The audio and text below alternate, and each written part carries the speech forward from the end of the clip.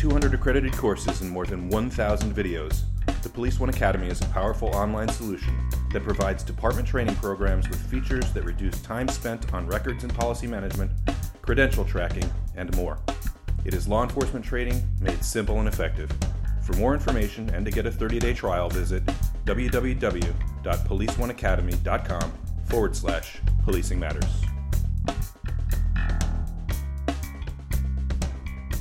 Hello, and thank you for clicking, and thank you for listening to Policing Matters, the Police One podcast. I'm Doug Whiting. Hey, I'm Jim Dudley. Jim, with the ever-increasing popularity of mixed martial arts, particularly with regard to whatever the fighters are called, they're the MMA guys, so the martial arts, the Joe Rogans of the world, who I didn't really know this until I studied up on him. He's actually a really accomplished fighter, more than just a commentator. He's a very, very accomplished fighter. Yeah, very popular with people watching on on demand, pay-per-view.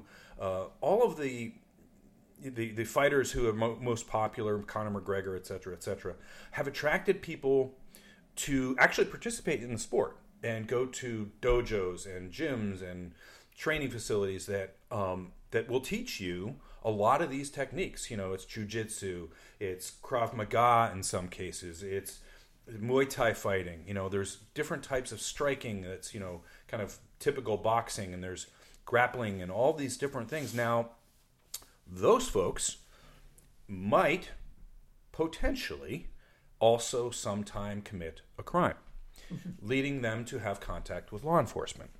Here's the issue. And as an aside, and we're going to get to this more deeply in a minute, law enforcement officers are also training in this particular type of art. Yeah. It's happening. And we'll get into that in a minute. But I first want to delve into, the potential dangers of dealing with someone who looks like they're not a whole lot, but all of a sudden when you start getting into the polyester pile, they're a real handful.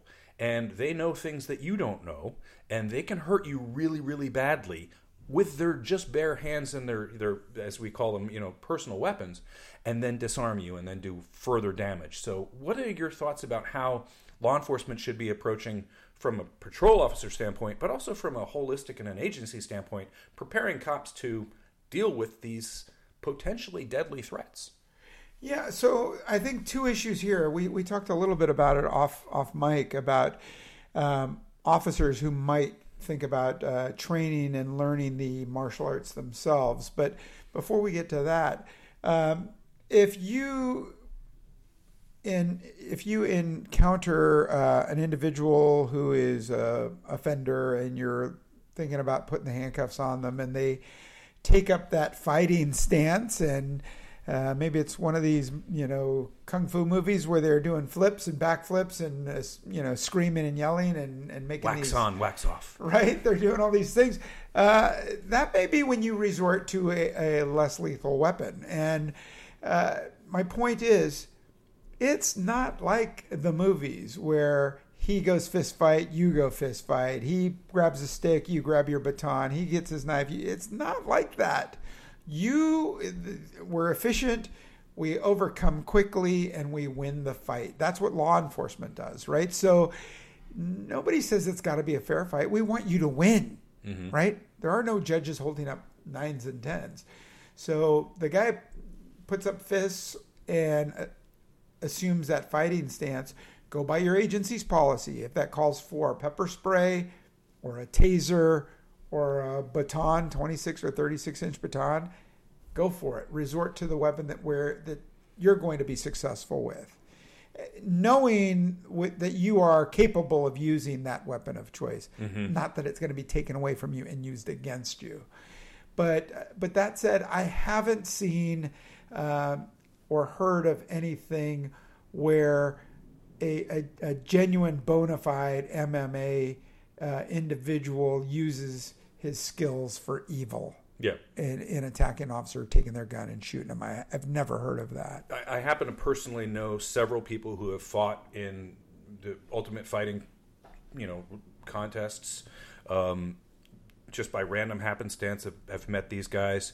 You know, the cauliflower ears. You know, it's Yeah. like the telltale thing. You're like, oh, you were a college wrestler, and then you started doing stuff that people don't really want you to do.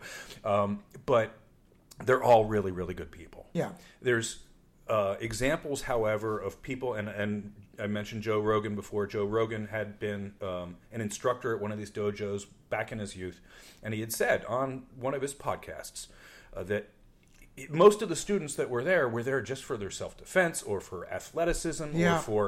but he said there were a couple of guys who I know, they were there to train to kill people. Wow.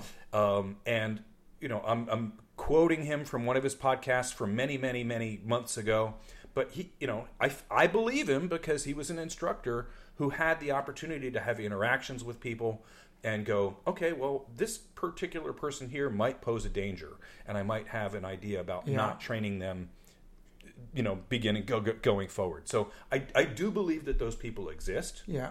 But I don't think that they're in the majority. I think most folks who go to a gun range, they're there to improve their self-defense capabilities. They're there to maybe participate in a 3-gun shooting contest. They're there for simply the sport of blowing clays out of the air. Yeah.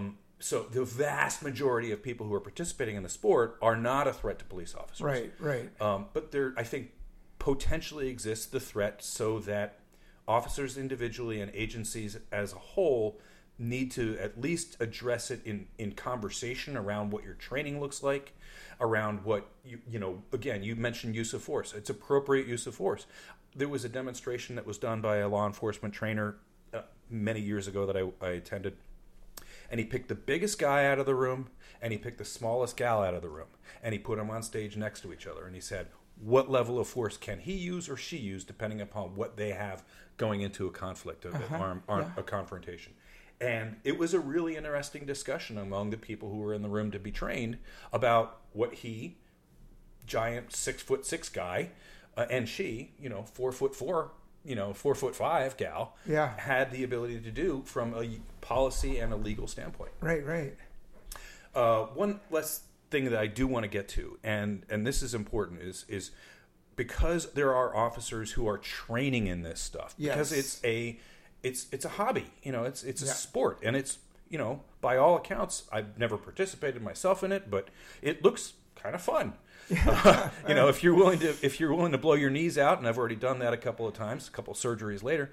But there are cops, particularly younger generation officers, who are training in this, and I wonder what ramifications that has for use of force issues and policy, whether you're doing something within or without policy, because you weren't trained by the department to do it. You know, various types of chokeholds, arm bars, all kinds of things that may not necessarily be in the book, but would be effective in defeating a potentially deadly threat, right? Right. It's a thin line.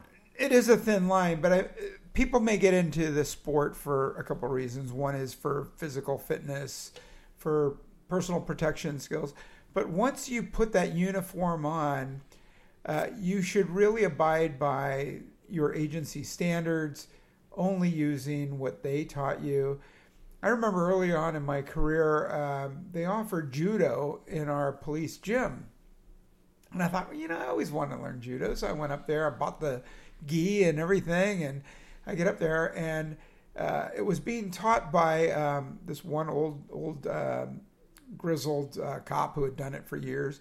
And one of his assistants was a very good friend of mine that I became friends with at this training, and then later on, and now we're really great friends. And Mike Beal was teaching judo, and he's throwing me around like a rag doll, and he shows me this one move where you put your head down and charge, like people are apt to do in the street, a couple of beers, and they want to charge the cop and put their head down and run at you. And he does this move where you slide your hip, grab the individual in a headlock, and use his momentum and go backwards to slam his face into the asphalt. Yikes. And I remember jumping up and saying, hey, you can't do this. You're going to really hurt somebody. You could kill someone doing this. I mean, we're doing it on a mat. Yeah. And he's like, with well, no shoes on. Yeah, and he's like, you could choose to do this or not if you're in a life-threatening situation. And I said, I don't know about this.